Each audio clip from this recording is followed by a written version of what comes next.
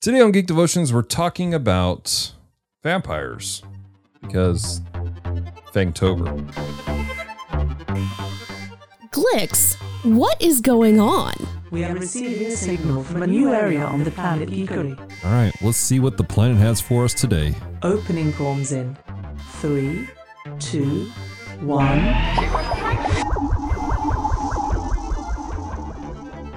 Hello and welcome to Com Talk, the podcast extension of Geek Devotions. I am Celeste, and with me I have Dallas. Hello. And Mr. John. How are you? I'm in trouble. I'm in danger. You're not in trouble, John. You've just been brought to the ship. That's not what this pink slip says that I was given. Who gave you that pink slip? Glix. Glix, I need you to stop printing on the pink paper, dear. Oh, did I accidentally scare John? You don't scare anybody. You're a hunk of garbage. Now, John, be nice. This is episode 113 of Com Talk, and today we are doing two different subjects. We're going to be talking about vampires because of Fangtober, but we are also going to be discussing John's trip to Shreveport. My trip to Shreveport. What am words? I'm not sure. Don't know what's happening over there. But yeah, John is come visit us for the weekend. He is here in person. Live. Live and in color, John. No, there's no color. I am pasty white, sir. Do not adjust your television sets. There is red hair, though. Yes. So that's color. I am a natural ginger. Which is interesting because I don't think I ever realized that. For real? Yeah, just maybe it's just the lighting. Oh, and I see you normally on the view screen, but I do? Yes. a little more. Yeah, well, that's because, okay, so the light in my office where I do all my recording is the natural light bulbs, which has a tendency to come across as being extremely bright. Mm-hmm. And so my hair has a tendency to reflect light quite a bit. And so when it hits my camera lens on my computer, which isn't that fantastic, it comes across as white or whatever. It's the reason why J.S. Earls thinks that I don't have hair. It's terrible. Right. So you said something one time about being a redhead, and I was like, oh, he's just a light redhead. But to be fair, it's yours more doesn't like red-brown. To be fair, yours doesn't come out of a bottle, and mine does. It's true. Mine came out of a bottle this weekend. All right, so we're going to be talking about vampires because it's Fangtober, and we thought it'd be interesting to talk about some of our favorite vampire properties, just list off a few and why we like them. Because it's Fangtober, like I said, we're doing vampire stuff all month long. We did all of our devotions been based off of vampires. We have articles that have come out this past week. We have actually 3 articles coming out this week about vampire stuff. One's a review, another one's a review, and then Celeste has a devotion. So, did my review come out yet? That's one of the ones coming out this week. Awesome. It's because it's supposed to be going out with mine, and I haven't finished editing mine yet. Gotcha. Yep. So that's all coming out this week. So keep your browser open. So Geek Devotions. I don't know. I got keep your frequency open for incoming hails from the mothership. And neglect the pink slips because it's just Glix being stupid. Well, keep your eyes to the sky for the bat symbol. Oh wait, wrong vampire. Wrong kind of Batman. Wrong Batman altogether. Well, let's get into it, John. Let's start with you since you're on the ship. What's one of your favorite vampire properties? Oh, you're asking me to choose my favorite children. No, just one of them. It doesn't have to be your absolute favorite. We're not committing you to that. Okay. Because I'm just going to be pulling stuff out of thin air. I can't rank them. Right. The first vampire property that's coming to mind, probably because I'm in the process of going through them all over again, is the Fred the Vampire Accountant book series by Drew Hayes. I need these. It follows the tales of an accountant whose name is Fred. He was turned in a back alley one night, and when he became a vampire, he thought his life would suddenly have more mystique and be cool and going on adventures, and he ended up just resigning himself basically to living the same life he lived before he became undead as an accountant. And then he starts to find out that there's a bit more of a real supernatural world that's masked by human society. And he's starting to kind of find out where he falls into it. Kind of sounds like a vampiric Neverwhere. I have no idea See what that? that is. Oh, But it's more sort of social satire set within a supernatural community sort of thing. so Neverwhere. I'll explain Neverwhere later. Okay. Yeah, it's But a good series. There's 7 books out there. Like I said, they're written by Drew Hayes. For people who are listening, there is a little bit of language to it, but not anything to be like it would be rated PG-13 if they actually rated books. Right. That's cool. I feel like they should rate books because it would make. I things would be so much easier. happier. I would not have bought the book for It by Stephen King. Oh no, Really. there's a Scene. scene Oh, that wow. I've heard about. that- We'll tell you off mic. yeah, Okay, yeah. it's inappropriate. All right. Well, so how about you? What's one of your favorites? So I have a couple favorites, but one of my favorites is the Buffy series.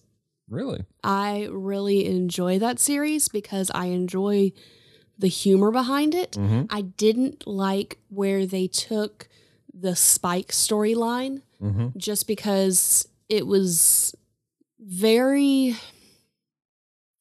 I feel like they did not handle it well. Mm-hmm. Spike ended up attacking Buffy, and it was very intense. And while they did not show anything that you couldn't show on TV in the 90s, Right.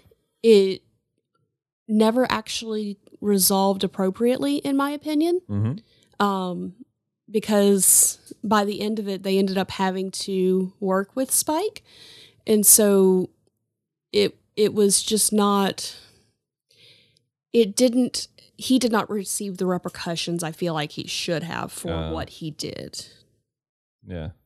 Now, when you say you like the Buffy series, does this also include the Buffy the Vampire Slayer movie that Joss Whedon did? I've not seen that. I've been trying to find time to show it to her because that was my introduction to Buffy. Was that movie? That was mine too, because It was like the 92? TV show came after. Yeah, Yes. with Christy Swanson and Luke Perry. We started watching that one when Dallas's sister and his dad and his brother were down here one time, but it's very difficult for me to watch a movie when my father-in-law is in the house because he naturally cannot sit still and he moves and he talks. I get that. And so I can't focus because I'm going, what is Gilbert doing? Why is Gilbert cleaning my kitchen? I just cleaned my kitchen. Gilbert, why are you cleaning my kitchen? Wait, why are you sweeping the leaves? Those are fine. They don't have to be swept. Please sit down and stop moving. My wife's uncle is very much the same way, except he doesn't get up and do things. He just makes noises throughout the movie. And he's kind of like me in the sense that he has permanent sinus issues, except mine are very subtle in how they manifest themselves. And he'll spend like 15 minutes trying to slurp down a booger in the back of his throat. Oh my Oh, gosh. God. That's terrible. No. Gilbert doesn't do that. He just doesn't. He's a workaholic. He He doesn't is. sit still. And I'm sure you, sweet listener, are so glad I whispered that truth into your ear. That's a mental image.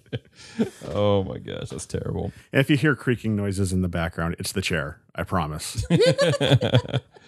So Buffy the Vampire. What is it about Buffy that really draws you though? It's the dichotomy of this like super ditzy girl Mm-hmm.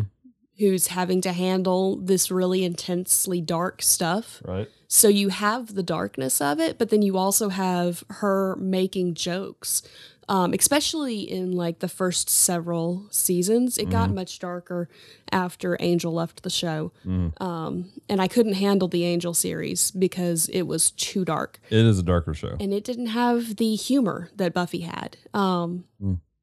It was just mopey sad boy, to quote Squid. But it's the humor and the storyline. So it's just an interesting story. It very much falls into the 90s girl power stuff that I tend to lean towards. Right. So there's that. That's cool. Let me ask you this, because Yeah. I know a lot of people who are into the Buffy series as well as series like Supernatural and stuff like that. Okay. And I've always kind of shied away from it because you know how there's certain properties where they have a certain fan base that you just kind of don't want to be associated with. Yes. Those TV shows have a tendency to be that for me, which is the reason why I gravitate to my next option that we'll discuss. And I won't necessarily throw it out there, but I have a feeling you know what it's going to be because you wrote a devotion on it. Oh, yeah. Yeah. And so in context of that particular property that I'm going to discuss, does it fall into the ranks of... It's very similar humor-wise. It doesn't quite make as fun of itself as much as that one does. Okay. So now it makes fun of stuff, and and growing up in the 90s and the early 2000s, it was also a lot of nostalgia for me because I just recently, like within the last 10 years, started and finished that series for the first time. And so a lot of it was just nostalgia. Because I'm like, I remember when TV shows looked like this. I remember when this was the topic everything was doing. And so I remember when this came up because everybody was freaking out. And I had a friend who was super into Buffy. And so she was talking about it. Like, Was that Liz? no, pre-Liz. Okay. I just feel like I was be too preppy for Liz. That's why I was going to be like, Yeah, it was definitely too preppy for Liz. You don't know this acquaintance because I don't talk to them anymore. Okay. We're Facebook friends, but you know, Sweet. it's whatever. So, but it definitely has that sarcasm running through it, and it just 90s and early 2000s shows hit differently. So for you, it's more of the nostalgia of the era these came from. Yeah. I get I that. think that might be why I liked Vamps. Yeah. Because it was a little, how do I say this nicely? It was a little preppier than Buffy. Because I watched a little bit of the Buffy with you, and it did not age well. Like, No. it's definitely locked in the time frame. It's locked in the time frame. So, now that said, I think that it would carry well as long as you understand it's locked in the time frame. Sure. Like the fact that their cell phones had charms. I'm like, oh, I wanted that. Cool. Go back to the old Nokia phones. Those things are probably still around. Probably. And working. They may work in the sense that you can turn them on, but all of the carriers won't accept them anymore because they're all transitioning over to voice over IP through their wireless networks. Did not know that. Interesting. Okay. Well, Dallas, what about you? So I'm probably not going to be doing as many books or TV series as you guys do. Mine are mostly movies. Which is funny because mine are going to be mostly books. Yeah. Are yours going to be mostly TV shows, Celeste? No, mine are going to be broad spectrum. Okay. Right. Well, we almost had a thing going. Almost had a thing going. That would have been Almost. interesting. I'm sorry. I go all over the So place. one of mine is Blood the Last Vampire. Yes. Which is it's a Japanese film. I say Japanese, maybe Korean. I can't remember now. I think it's Japanese. I'd pull up the IMDb just to make sure I can say the plot correctly.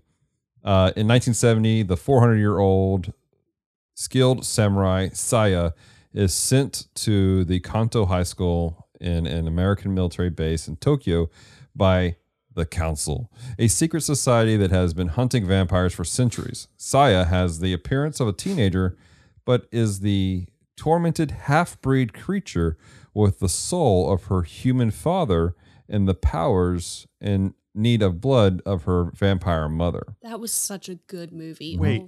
Although Hold on, there's more. Oh. She is obsessed to face the powerful demon Onigen that killed her father. In the base, Saya saves Alice McKee, who is the daughter of General McKee and commander of the base, from the attack of several vampires. When General McKee is killed by a member of the council, Alice runs to the hotel where Saya is lodged. They join forces to go to the countryside and chase Onigen.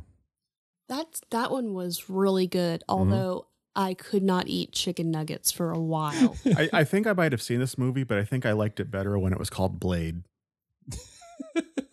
That's a bit different than Blade. I would It's just say. that's where that description took my mind right it's there. much more Japanese than Blade. Well, right, but I mean, I'm just noticing so many parallels between that plot you just laid out there. I mean, very base bones plot. Yeah, it's. I mean, it's based off an anime, which I enjoyed the anime too. and that's what that initially when you said Blood, the Last Vampire, that's what I thought you were talking about because I'd seen the box art for that before.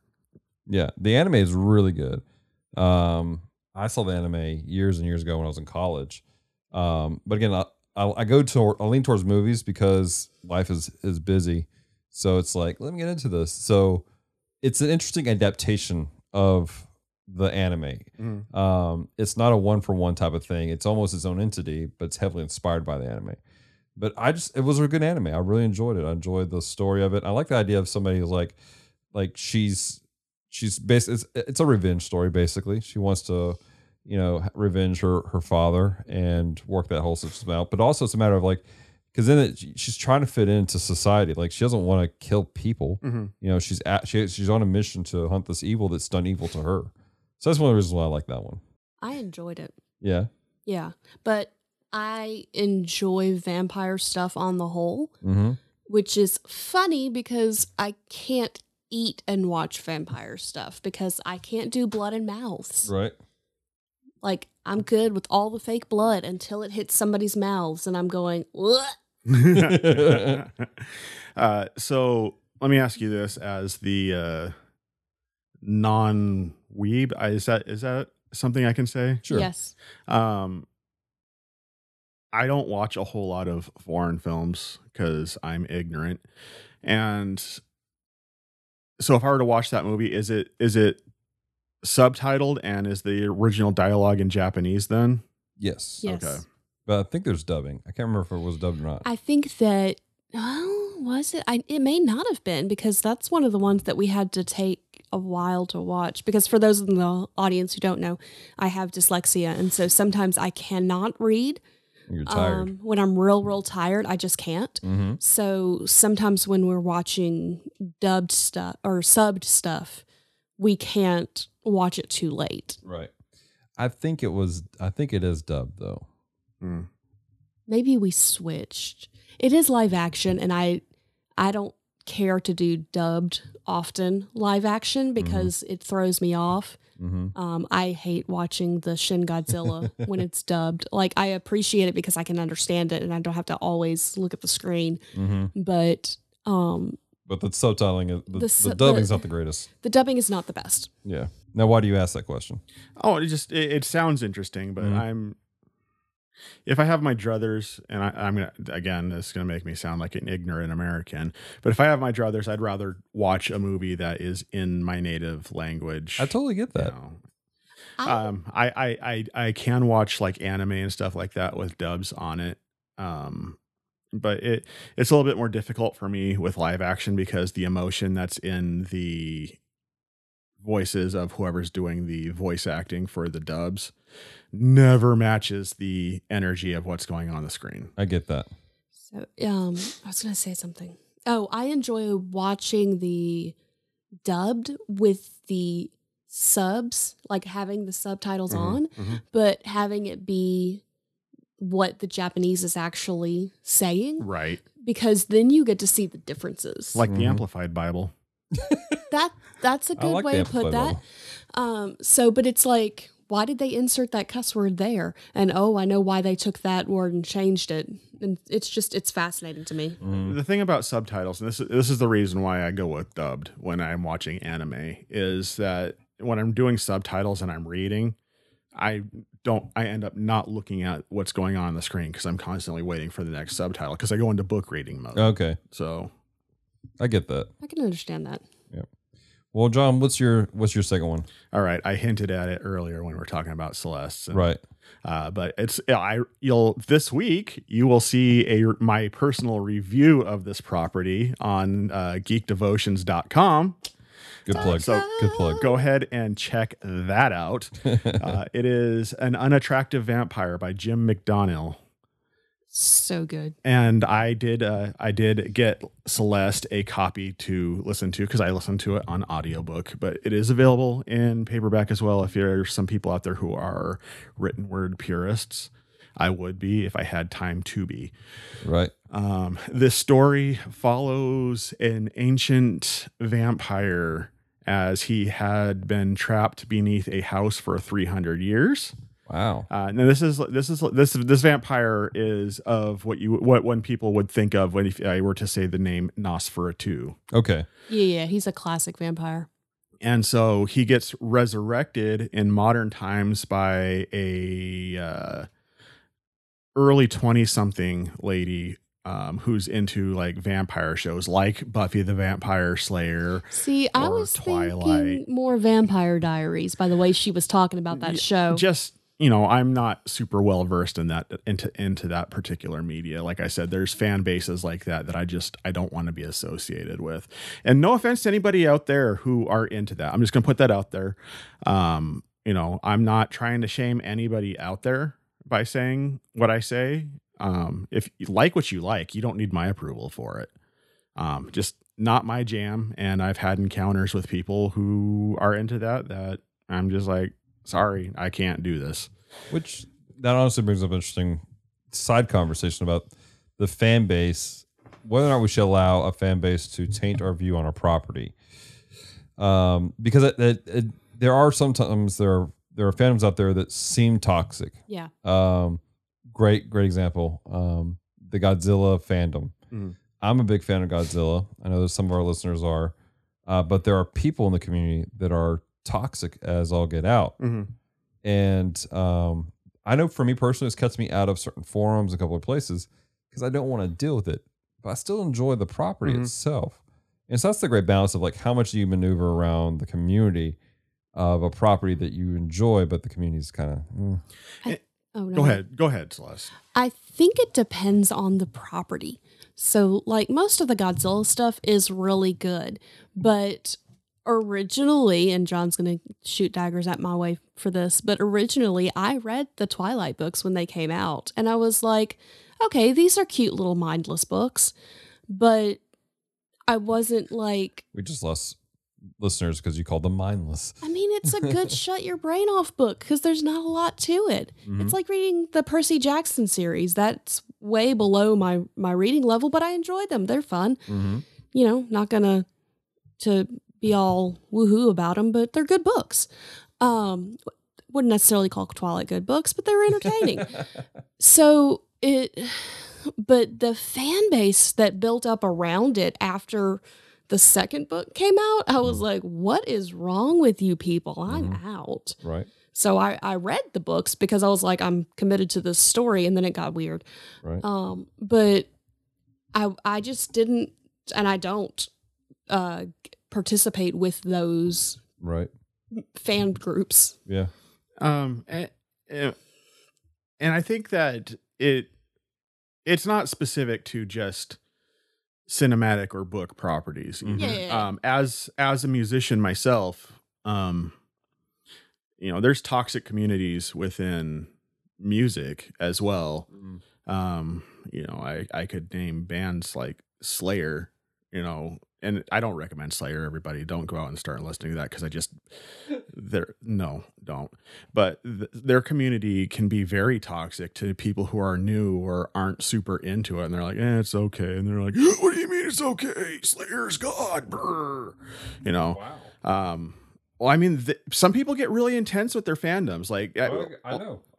At a Slayer concert, there was a guy who went up to their table and he literally in front of them pulled out a razor and carved Slayer into both of his forearms at their table. Geek Devotions does not endorse this type of behavior. No, we don't.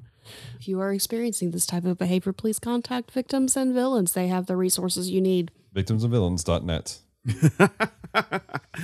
So anyway, back to an unattractive vampire. Yeah. we bunny trailed hardcore on that. So she resurrects him thinking that he'll turn her into a vampire because she has a 8-year-old brother who she has to take care of because her parents were killed in a car wreck. Mm-hmm. And so she wants to be immortal because her 8-year-old brother is incredibly strange. He might as well be an Adams. Right. And so she resurrects him, or not really resurrects, but releases him. Release me. And he's coming to terms with it's a comedy because he's coming to terms with what modern society is, as well as what the narrative of what a vampire how it has changed from when he was free to maraud. So It's the one of the first scenes in it is he is arguing with her because she says he's a werewolf. And he goes, I'm not a werewolf. And some of his internal dialogue was funny, but he leaves her room and goes outside as a bat to like fly away into the night dramatically.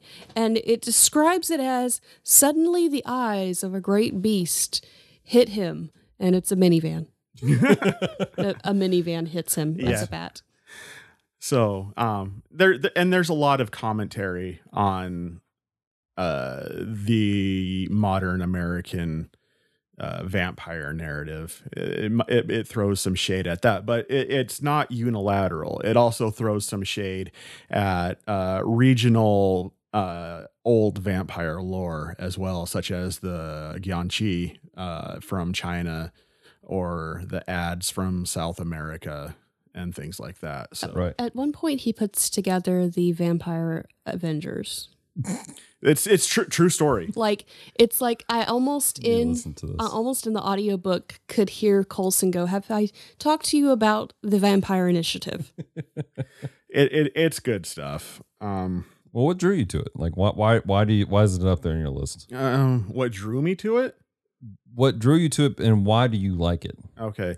I like it because I like anything that is one, entertainment first, but also kind of a tongue-in-cheek commentary on something, but it's fair to both sides of what it's making commentary on. So it's not specifically going out to bash, it's not going out there specifically to bash Vampire Diaries or Twilight. Because it turns around and it bashes, Nosferatu and Dracula. Right. So it's pretty even-handed with how it throws the jokes around. Right. And I'm a big fan of just strange stories that stupid humor and strange stories, with a tinge of the bizarre. A tinge of the bizarre? What does that mean? Well, there's definitely some bizarre in the story. Right.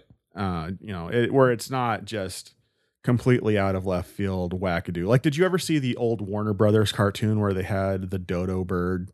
Yeah. And when they go to the land where the dodo bird's at and everything's just wacky, nothing makes sense type thing. Yeah. That's a little bit too much, but I like a little bit of that flavoring in.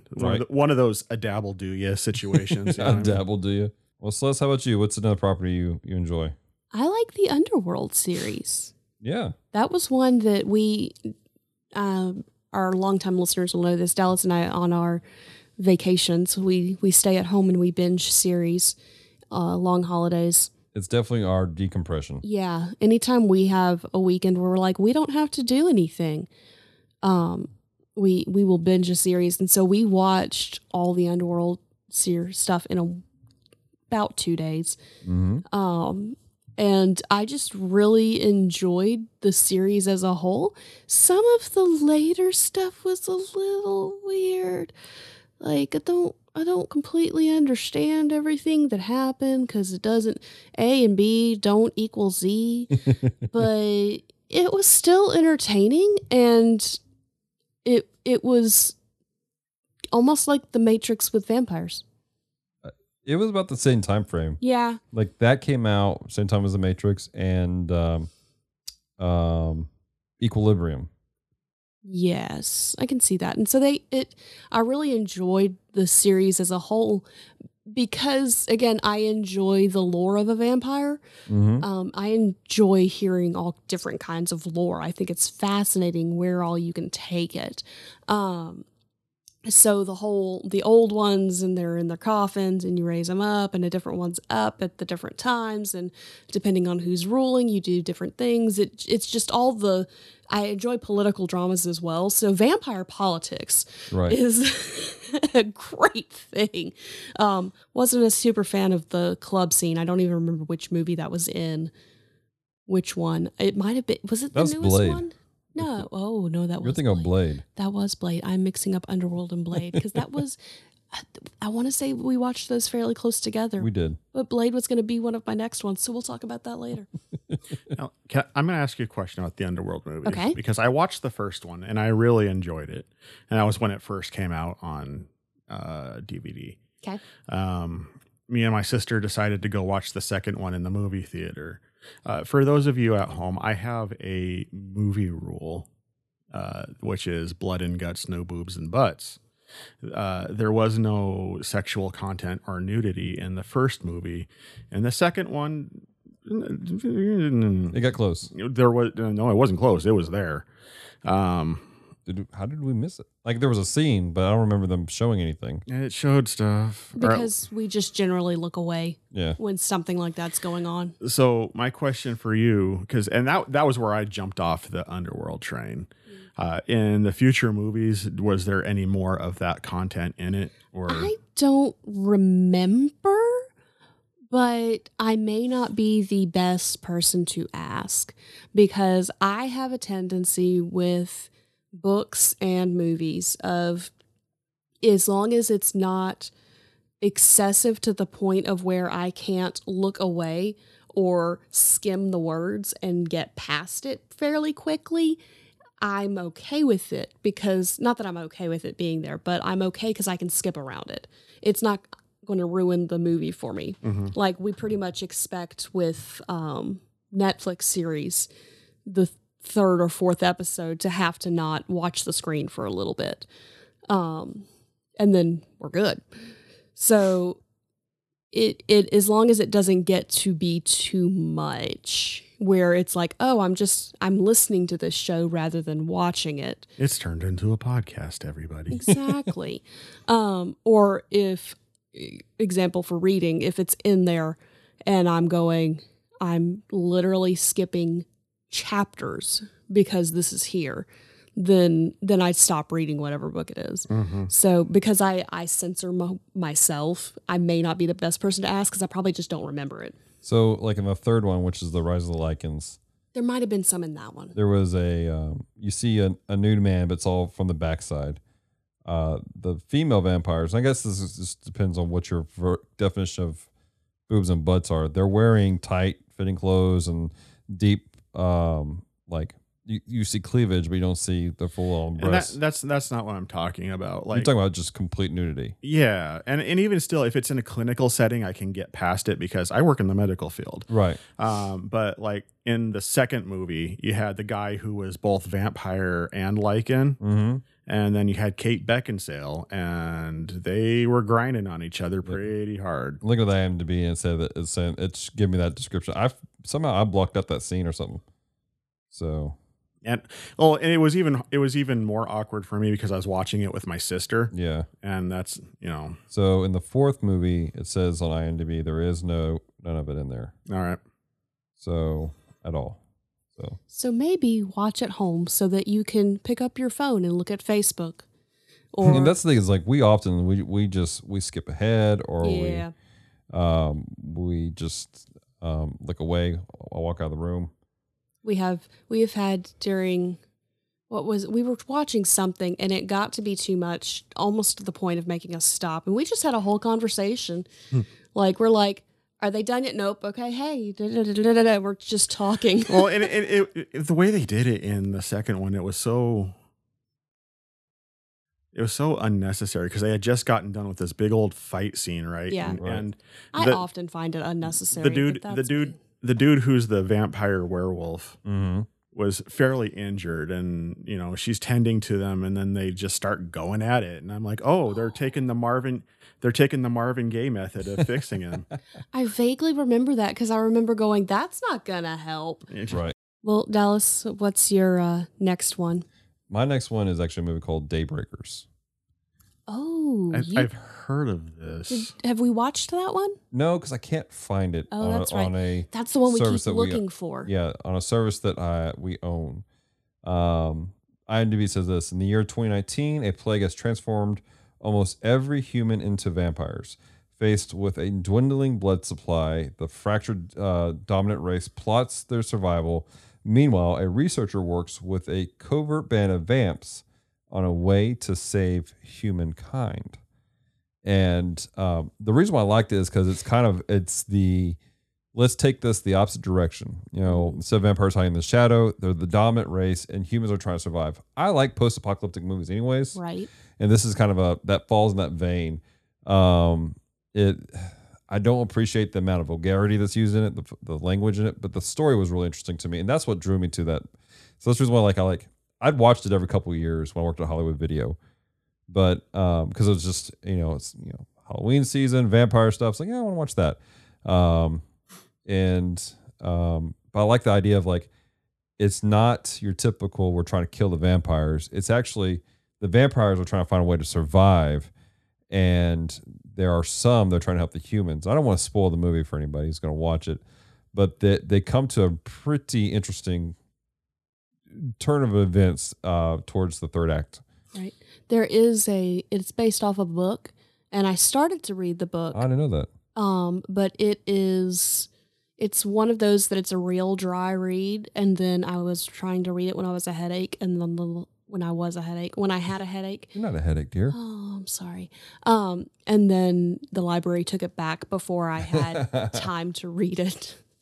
Let me ask you this. I think I remember the previews for it. If I remember right, it kind of has a vampires meets the movie Outbreak sort of feel to it. Yeah, a little bit. A little bit. Yep. Isn't it a German movie? No, it's American. Very much an American film. Never mind. Not sure what you're talking about. So maybe it's not based on a book. Because the one that we were looking with. No, you're thinking of Night Watch and the sequel Day Watch, which we're also trying to find. Yes. They're also very interesting, very trippy stories. Night Watch and Day Watch have books. They were Russian. That's what I was talking about. On behalf of Geek Devotions, we would like to retract the previous statement that Celeste had made about this being based on the book. Yes. I have no clue. You're thinking of Night Watch and Day Watch. Again, I can't find. Those were movies that I picked up on a whim. Because I like getting foreign films, and when I worked at Hollywood Video, I'm picking up on that from you. So, but just because I appreciate how other countries, so often we just think about it in an American mindset of filmmaking, but we forget that there are other countries out there, and they have their own style, their own way of telling stories, and their own lore that they're putting into stories. And so, Day Watch and Night Watch, they were a Russian film series that was really fascinating.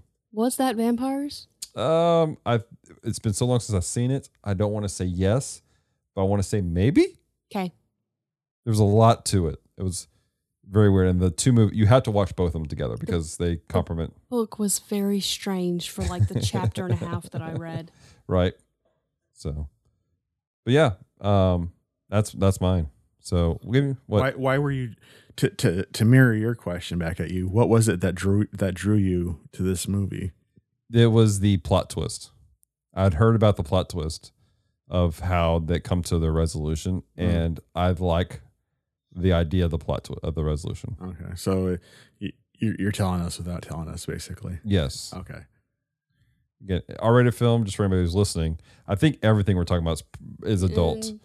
Buffy wasn't. My two books I've mentioned so good. Far isn't. Well, mine are, so I'm the heathen. Yeah. So I mean, we knew that. Actually, between the three of us, I think I'm the one who fulfills that role a little bit more. So, John, give us your last one, and why is it Twilight? Last one? I thought we were doing 5. Are we doing 5? That's what I was told. We had said 5, but then you changed your mind. We're also 41 minutes into the podcast. I forget you guys are afraid of making long podcasts. Fine. Last one. So Twilight. I quit. No, There's last an opening for the podcast team. the last one, surprise, surprise, is a book again, which is Salem's Lot by Stephen King. Okay, so I have a question about that. Go for it. How steeped in horror is that? Like, I know Stephen King is horror, but Stephen King has some books that because I really enjoy his writing, that I can handle because they're not super horror-y, if that makes sense. I think I would have to know what you mean by horror-y. Okay, so like I liked The Girl Who Loved Tom Gordon. I don't know that one. That one was very much a psychological thing. She got lost in the Appalachian Mountains, got separated from her parents, and there was a creature who may or may not have been eating the animals. And so it takes them about 72 hours to find her. And so it's very much a suspense thing. I also enjoy Firestarter, which while I haven't finished it because I can't get past the character of Rainbird, I don't remember his name. It's been a minute since I picked it up and tried again, but I enjoy the writing, and then I enjoy the idea of pyrokinesis. Let me actually flip the question around on you here. Instead of what you do like, maybe if you could clarify to me what it is you're trying to avoid. Because in books, it's really hard for me to quantify that a little bit more. Because watching, like when you watch horror films, you know, you can say, "Oh, I don't like possession stories," or "I don't like really bloody things," or whereas in a book, it's more subjective to how your mind frames things. I don't like uncomfortable situations, such as super dark things. Like I know that you don't mind watching possession things, and it helps draw you closer to God. But for me, it draws me too far into my own mind. Okay. And it gets me too far into the darker side of my mind. Okay. So I don't like anything that pulls me that way. I don't know. This may be a conversation for off podcast. No, this is a great conversation for on podcast, I think. So, but it's a matter of, and I don't know how to say it other than if I feel icky when I'm reading it. I will say this. I did not feel icky when I read it. And you enjoy it because you enjoy Lovecraftian stuff. So you like that awkward feeling. It doesn't really fall into the Lovecraftian thing. Stephen King, when he wrote the book, to just give some background, when he wrote the book, and I have the audiobook because again, I just don't have time to read. Right. When they did the audiobook, he read the foreword on the book, which explained, what he was thinking, why he wrote it, right, to that effect, and certain character choices that he ended up making. And really, with this book, what his intention was, he wanted to put Dracula into a New England town during the time frame that he wrote this book, which is in the mid 70s, to see what would happen. And then he put him in a small town, and so because he does small town personality so well. So did you ever read Bram Stoker's Dracula? No. Okay, because it's actually in my backlog for Backlog Golf. If you want to join Backlog Golf, please join our Discord. Because it's very reminiscent to me to Dracula. Gotcha. Just to give a quick synopsis, so you can make an educated assumption for yourself. The book basically revolves around a young author moving back to a town he was raised partly in by his aunt. Which has every town has the house, that kids dare each other to go up and ring the doorbell and stuff like a creepy abandoned house. And it was called the Marsden House in this book. And, you get some backstory with that, and he's trying to write a story. He's trying to write a story about this house, which is called Salem's Lot. And he wants to rent this house from the property management people who own the title for the house, just to stay there to because he had an experience in that house as a child. But he comes to find that it already has been purchased by in a closed transaction with an unknown seller. And this guy moves into town. People start disappearing. People are like, is it the new author? Is it the author that came back to town? Is it, and slowly over the course of time, you begin to learn that people are turning into vampires after they die. And it gets a little bit bleak. And you get some slice of life, some uncomfortable slice of life that you would expect from small town. There's a brief description of kind of a physically abusive marriage between a couple who got married right out of high school because she got pregnant one night with the guy's kid, and so all their hopes and dreams were shattered because of the circumstance, and so they kind of resent each other, and she resents the baby, and so she kind of takes it out on the baby a little bit. And so I mean there's some adult situations in it, in as far as that. Okay. And some people might get a little bit ooky about that, but Right. they don't linger on it longer than necessary to paint the picture. Right. And that is something I appreciate about him in his writing, is that most of the time situations like that would tend to make people very uncomfortable with good reason, he doesn't stay longer than he needs to. But it's mostly a vampire story that is also commentary on the personality of small town America during this time frame. That's interesting. So how does it compare to the movie itself? Because I know they made a movie out of it. Is it a movie? They're okay. So they made a movie out of it back shortly after the book was made, and then they made a made for TV. I don't know if it was a miniseries or a movie that had Rob Lowe in it. I will outright say I did not see the original movie, and I've only seen bits of. I've only seen like the first quarter of the made for TV one. I own it. I just haven't watched it all the way through. Right. But what I have seen of it, my preference is towards the book. But I'm the type of person that once I've read the book 9 times out of 10, the book is always going to end up being superior to the movie for me.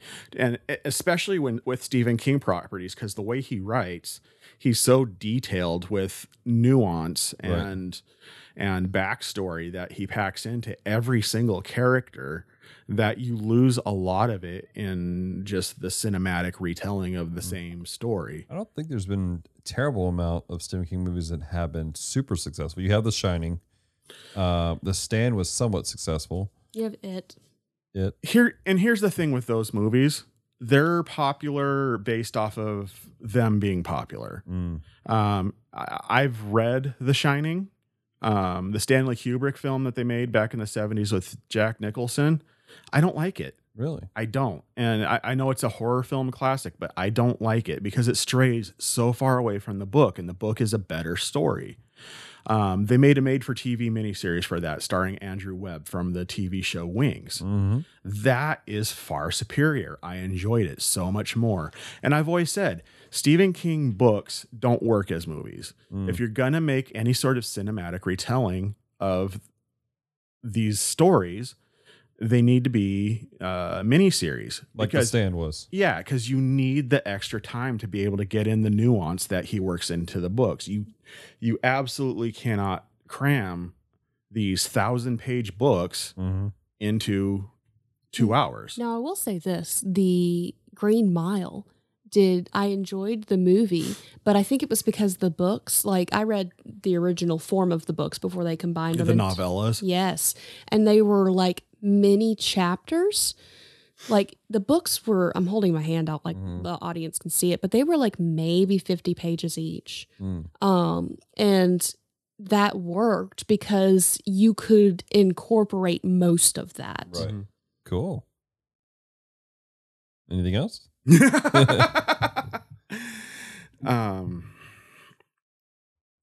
No, I mean, I can talk about any of these properties for hours. Like I can go, but I don't want to be a show hog here.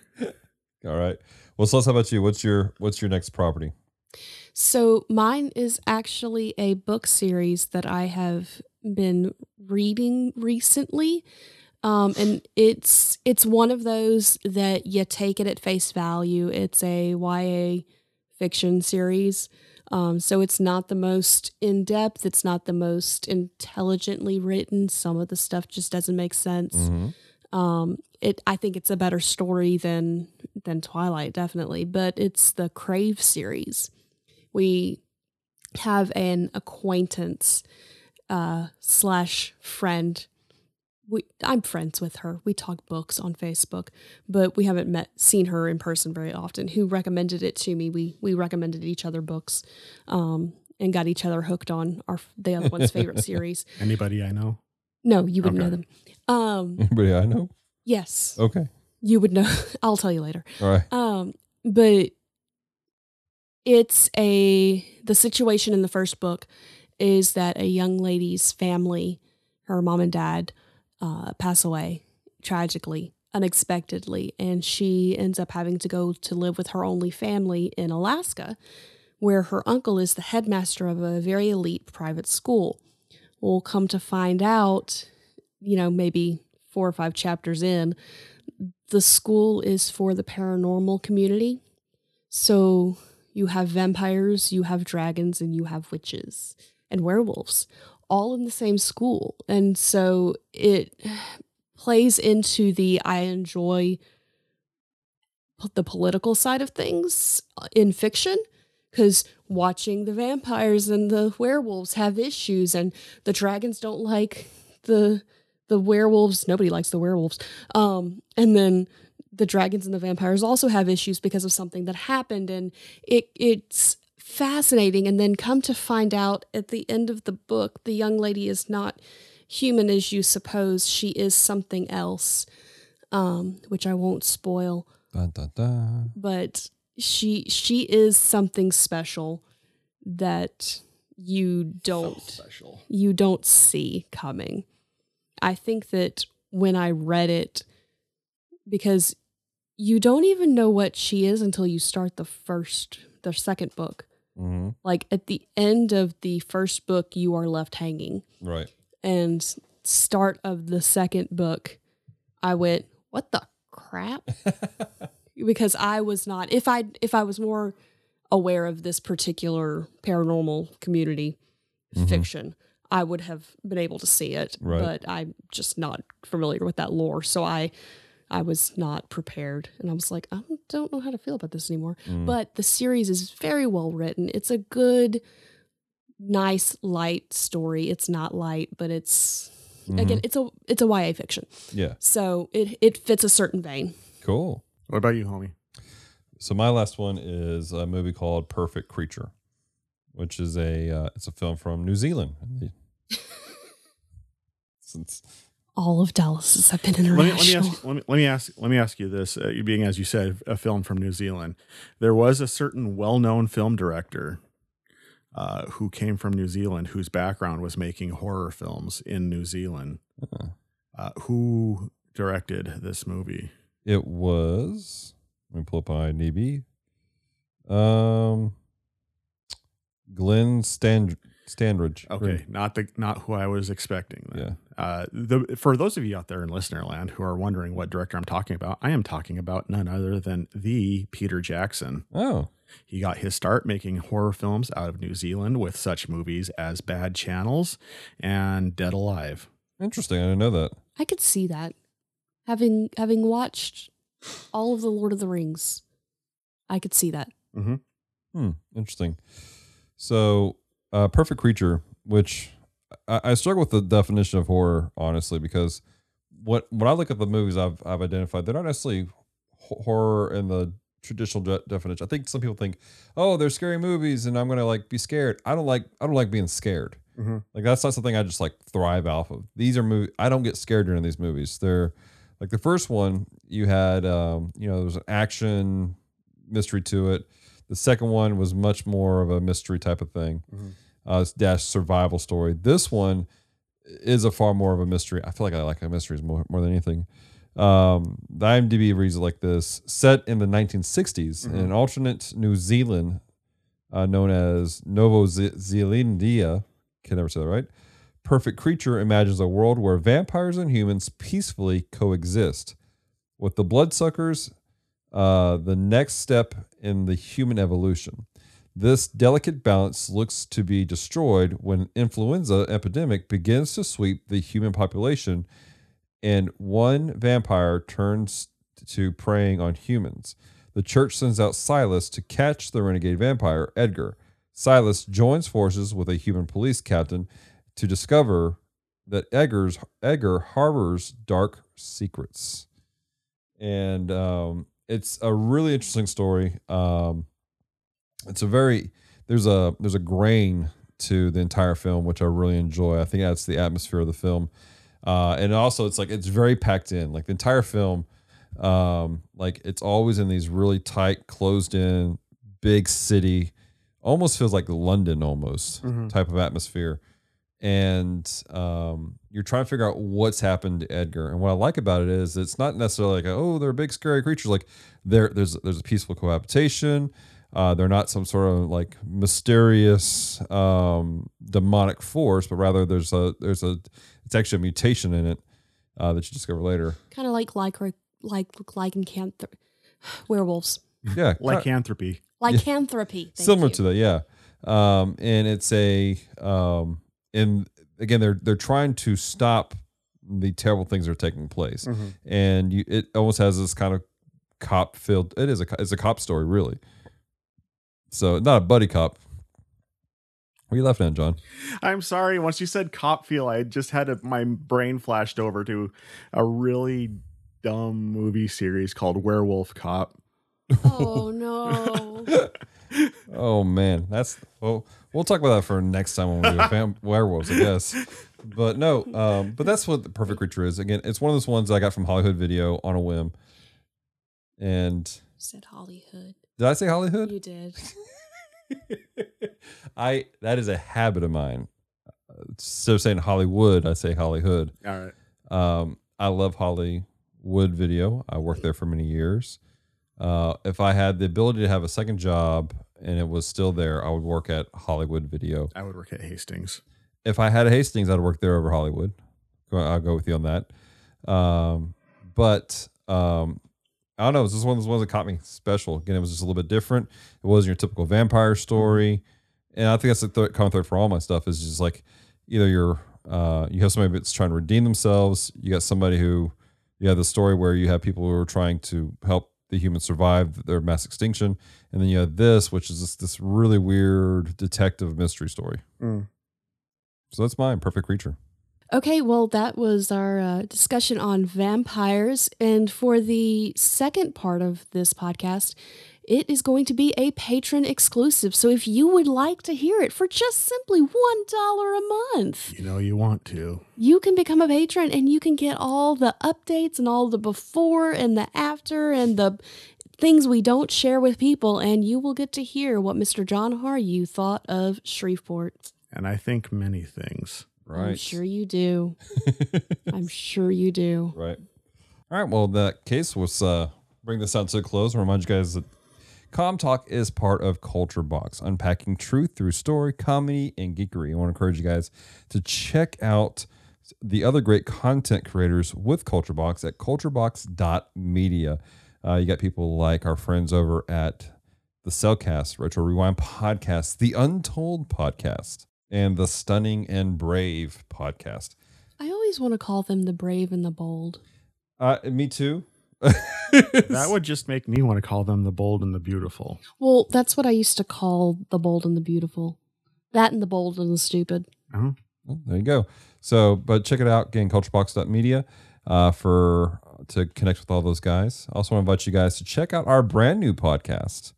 Brand new Podcast called The Bottom Shelf? Yeah. All right. You're on that, aren't you? I think I am. What is the bottom shelf? Bottom Shelf. It is the podcast where we watch terrible movies so you don't have to. There you go. So what's our next? We've already covered Plan 9 from Outer Space. What's our next one that we're covering? What is the next one we're covering? I don't think we discovered, because we record them 2 at a time. Just to give you a peek at behind the curtain. I don't think we determined which one we're going to put out first. That's Airbender. Oh, big derp. Big old derp. I apologize to everybody out there. I am living 2 episodes in the future. So This yeah. is coming to you from the future. Oh, sorry, I'm a doofus. No, we're doing The Last Airbender. Definitely worth listening to because you get to hear Celeste rant and try to remain civil at the same time as she acknowledges a movie that she refuses to acknowledge. I just don't like to talk about it. Oh, come on. You I got like to rant about it. I it don't has like to all the talk- characters that you like Ong I'm going to throw something and at you. Sokka. Eero. Celeste just threw an octopi at and it's in the mad position too. It is. It's one of those reversible octopi. And it is a mad octopi. I told you. I gave you warning. You did. So if you want to check that out, guys, again, it's in check the RSS feed, the bottom shelf. It features Dallas and myself and Kevin, The Dapper Dapper Man. Man. That was unplanned. So check that out. We'll have descriptions down below for you guys to check out that podcast. Celeste, land the plane. Thank you so much for taking the time to listen to Com Talk today. If you have loved this episode, head on over to Apple Podcasts to subscribe, rate, and leave a review. It is very much appreciated. So until next time, stay devoted. Peace and love. do do do do do do do do do do.